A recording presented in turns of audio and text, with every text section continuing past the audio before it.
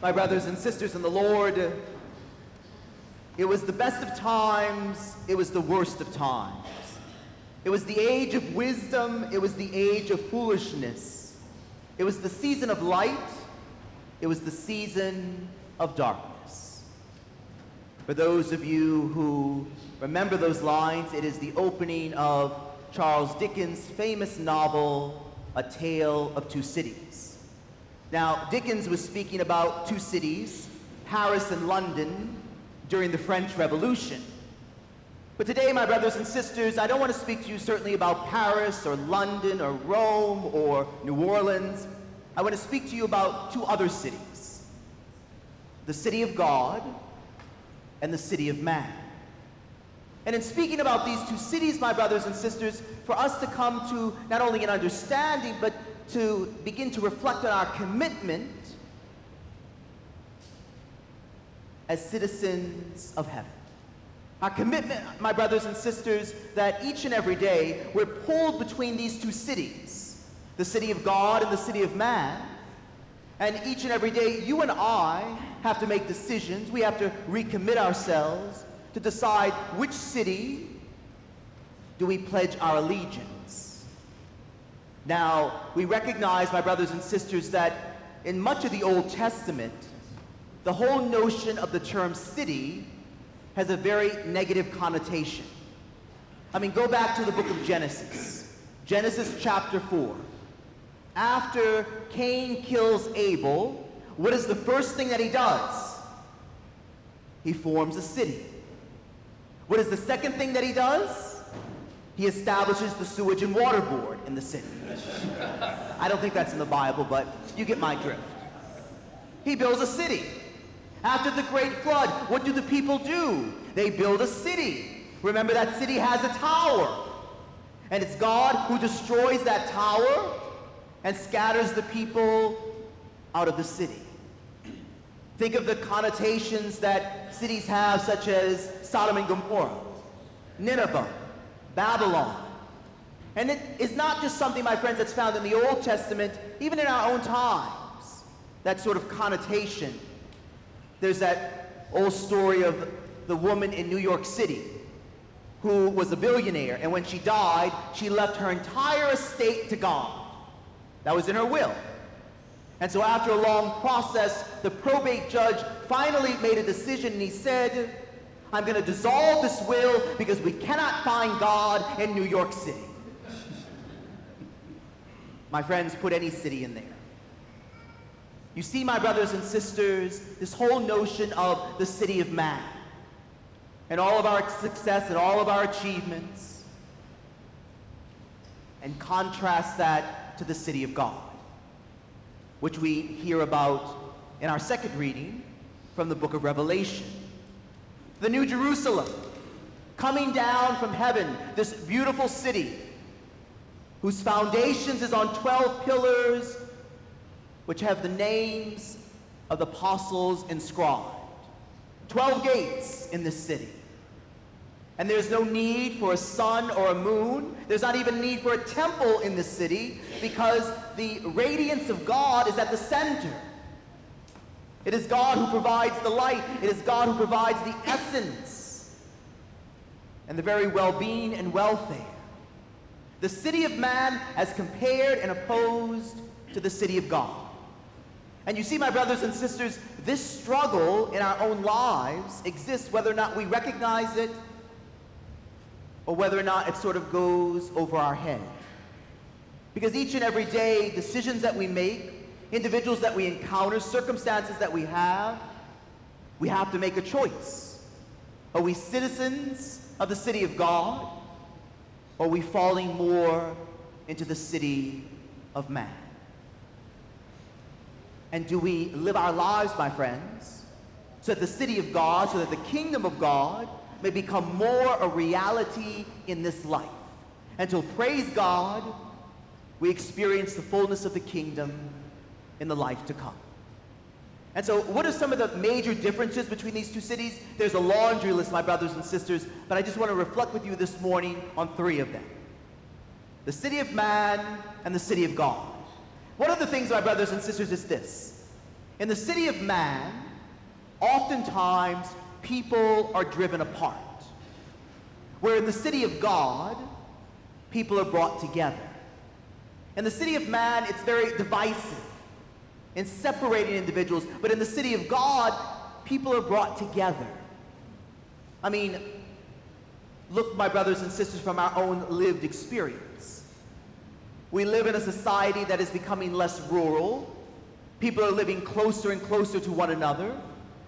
And yet, even though we may be closer in proximity, we're farther away from each other when it comes to relationships. I mean, I see it all the time. There's children who are sitting across from each other on a park bench, and they're texting one another rather than having a conversation. I mean, as great as modern technology is, oftentimes, instead of bringing people together, it's bringing us apart. And this whole notion of the city of man and the values that our society holds, which is often opposed, certainly, to the values of our faith, it doesn't matter if you're in the big city, or you're in the suburbs, or you're in a rural community.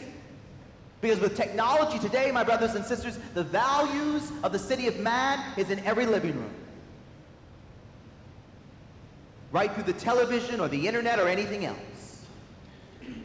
And that's the struggle. It is what Pope Francis terms this global indifference. He writes this: "We have fallen into a globalized indifference. We have become used to the sufferings of others. It doesn't affect me. It doesn't concern me. It's none of my business." We become so used, my brothers and sisters, to other individuals' sufferings, or that what we see on television, that we sort of just pass it over. It's none of my business. It doesn't affect me or my family. So whatever it is, it is. That's the city of man. But the city of God, my brothers and sisters, doesn't drive us apart. The city of God brings us together. We come together as a people of God. We come together into the family of the church. We come together to live out our faith. Did you hear in the second reading from the book of Revelations, it noted that in the New Jerusalem, in the holy city, there were going to be 12 gates. Why 12 gates? Because there were 12 tribes of Israel. One for each of the tribes to enter into the city. As Jesus prays in the gospel, I pray that none may be lost. It brings people together in living out our faith. The second thing we notice, my brothers and sisters, as we contrast these two cities, the city of man and the city of God, is that the city of man is often governed by law. The city of God is governed by law, but it's governed by the law of love, the law of charity, which is very, very different. Because in the city of man, many times we are governed by laws that do not conform to the moral law, that do not conform to the natural law.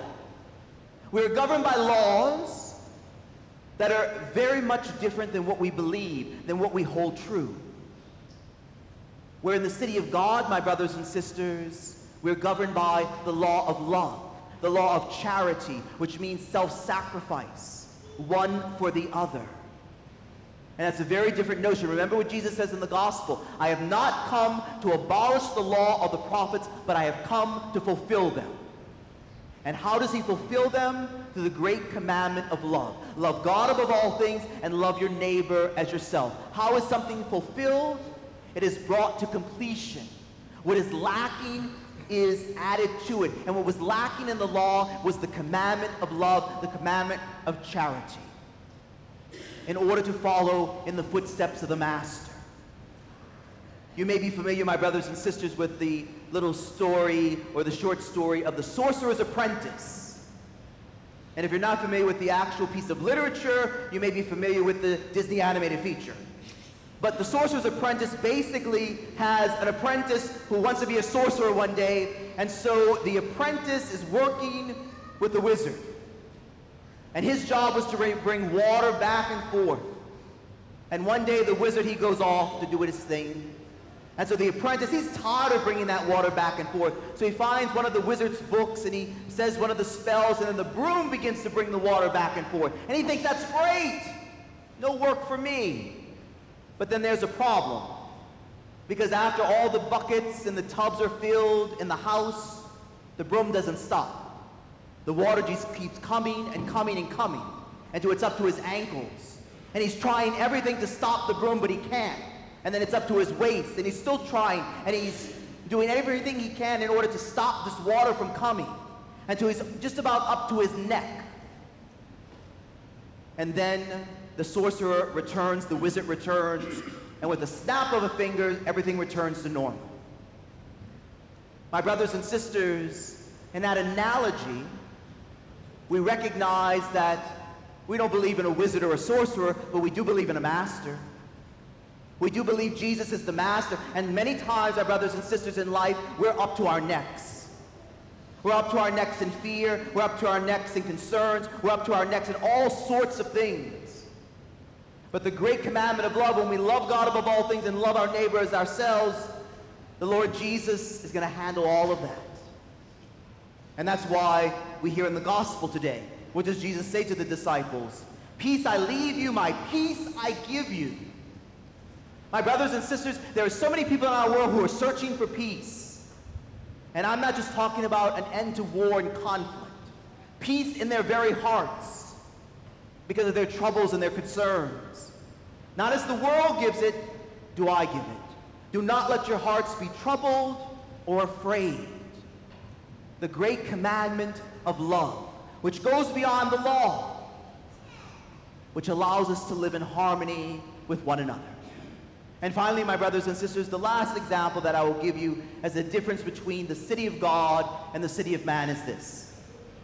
The city of man is based upon my personal success. The city of God is pure gift. Pure gift.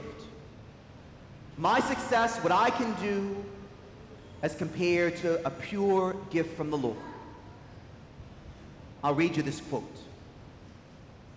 There beats within the heart of every man and woman the desire for recognition and appreciation, for power and position, for material wealth and worldly acclaim. Years ago, it was called the drum major instinct. All of us long to march out in front of the parade. So we strive for success, we build up our businesses, we work our way through the ranks, we plan and project. Some of us even dream and scheme. We build monuments to ourselves. Sometimes, even the most conscientious of us may step on someone else in order to climb higher on the totem pole of personal achievement. We may neglect our children, lay aside a devoted husband or wife, ignore the needs of a neighbor, not because we are certainly bad people, but because we are oriented to our own success. That is how the city of man is built. But finally, we reach whatever it is that we are striving for. And when we do, we find that it does not satisfy. The city of man, my friends. How oftentimes do we build our own success? We climb the mountain, we do whatever we have to do in order to reach this achievement. And when we finally get there, we're the most empty person on earth because it has not fulfilled us. Because we're in the city of man and not in the city of God. Because in the city of God, everything is a gift from God. All of my time, my talents, my treasures, everything I have is God's gift to me. And how I use those things and enhance them and make them work for the Lord and His church and the people entrusted to my care, that's my gift back to the Lord. My brothers and sisters, are we giving God back a perfect gift of our very selves? As we continue our Easter journey, my brothers and sisters, let us ask ourselves where our citizenship lies. As St. Paul notes, our citizenship is in heaven, and from it we await a Savior, our Lord Jesus Christ. To which city, my friends, do you give your allegiance? Is it to the city of man and the values of the world and society? Or is it to the city of God the new Jerusalem that's coming down from heaven, the beautiful and perfect city that has God as its very center.